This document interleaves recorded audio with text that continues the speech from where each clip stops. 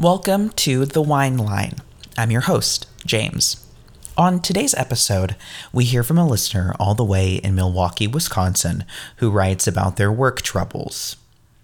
Our second write-in of the show is from a listener from New York who writes to us about the millennial versus Gen Z debate that is raging online.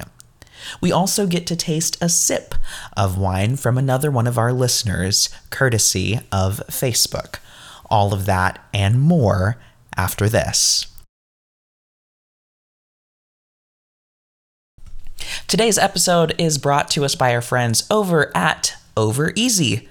What is Over Easy, you might be asking yourself? Well, it's a revolutionary breakfast bar that is the perfect on-the-go meal for those hectic mornings. With all natural ingredients, your mornings are going to be over easy. You see, I travel a lot for work, so when I'm rushing out the door to catch that early morning flight, I can always rely on my Over Easy bar to be there to provide a nutritious and delicious meal jam-packed with protein. You can check them out online by going to overeasy.com and use promo code real_James Riley for 20% off your next purchase. Do you have annoying upstairs neighbors? Did that grocery clerk crush your bread? Or maybe that bitch Karen from finance is pissing you off again? Well, join me on The Wine Line every Thursday, where you get to participate. You can submit anonymous complaints or whines, if you will, and maybe get a chance to have them read on air. That's every Thursday. You can subscribe to the podcast on Spotify or Apple.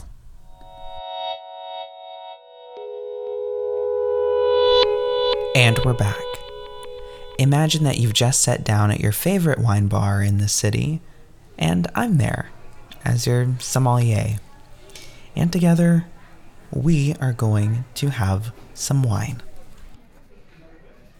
And like any good wine expert, before we pour our first glass of wine this evening, it would be a dereliction of my duty to not at least allow you a sample of a wine. So, I'll pour a little wine.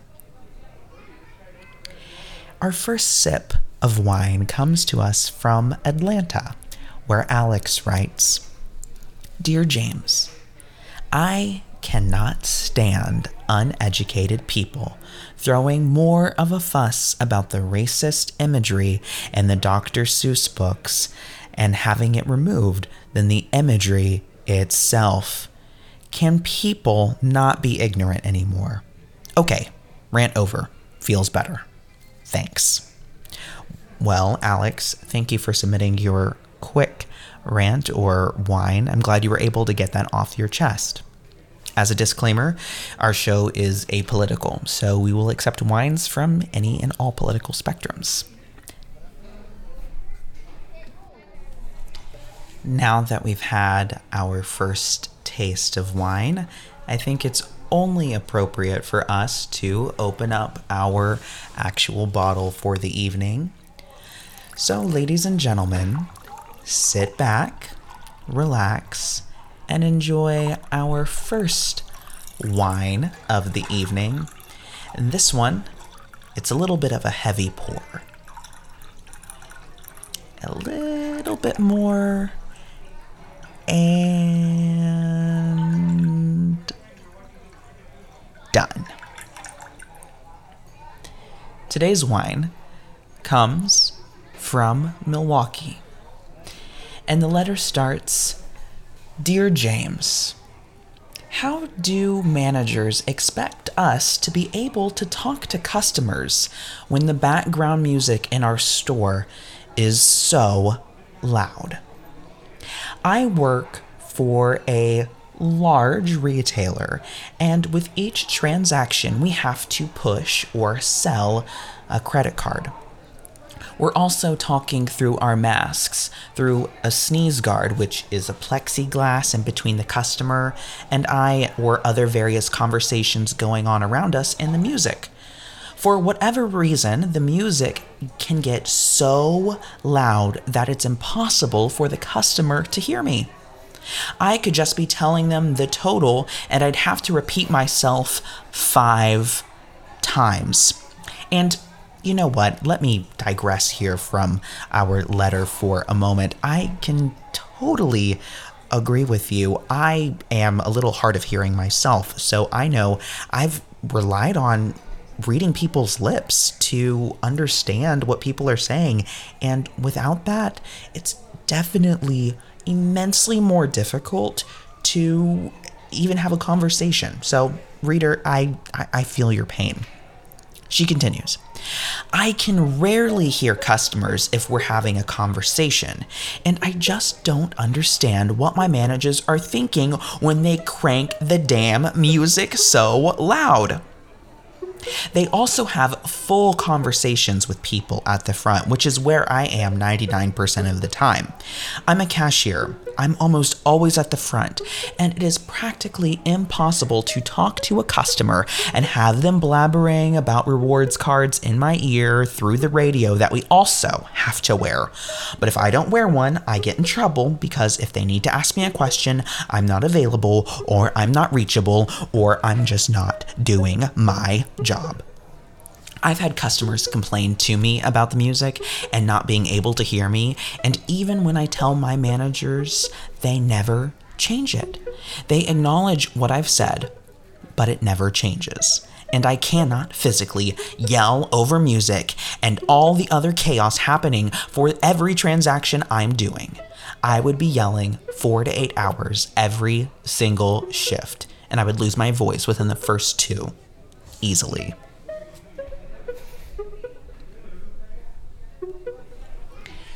Wow, I really sympathize with that last listener's letter. That was definitely difficult. I know, like I said in the letter, it definitely is hard to hear people when they're talking with masks on, and I can only imagine with loud music, conversations going on at the front where you're sitting and also having to listen to people through a headset, how difficult that can be. So I definitely feel for our listener. As a reminder, you can always either Facebook message me or drop me a message on Instagram, or you can leave us a voicemail. The phone number is linked in the show notes on the description here for the podcast. Well, friends, we are nearing our final wine of the evening, so I'll go ahead and pour our glass of wine.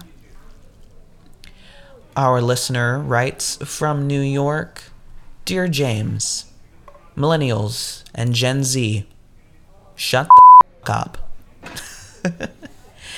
I cannot stand how common headlines and social media in general abuse these Millennial and Gen Z titles. They treat it like it's so black and white. Gen Z wants X, but Millennials have other ideas. Like, really? All of Gen Z want this, and all Millennials are against it? I understand it's an exaggeration, but it's shit like this that leads to a divide between generations. This world needs more unity, so stop putting two teams against each other. I'm Gen Z, and I can't stand TikTok or cancel culture. So when people find out I'm part of that generation, I hate being labeled as a snowflake who doesn't cringe and do dances for the masses. On the other hand, if I was a millennial, I'd have to absolutely hate both Gen Z and the boomers while eating my 5th helping of avocado toast. People are so people. Quit stereotyping. Actually, that was a mistake. The letter actually writes, people are people, so quit stereotyping, which I totally agree with. It goes beyond this generational divide.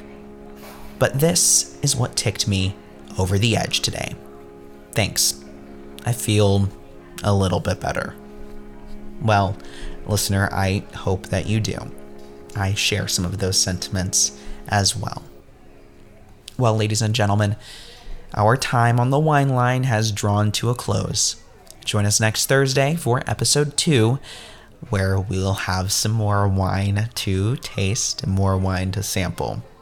Again, my name is James, and you've been listening to The Wine Line.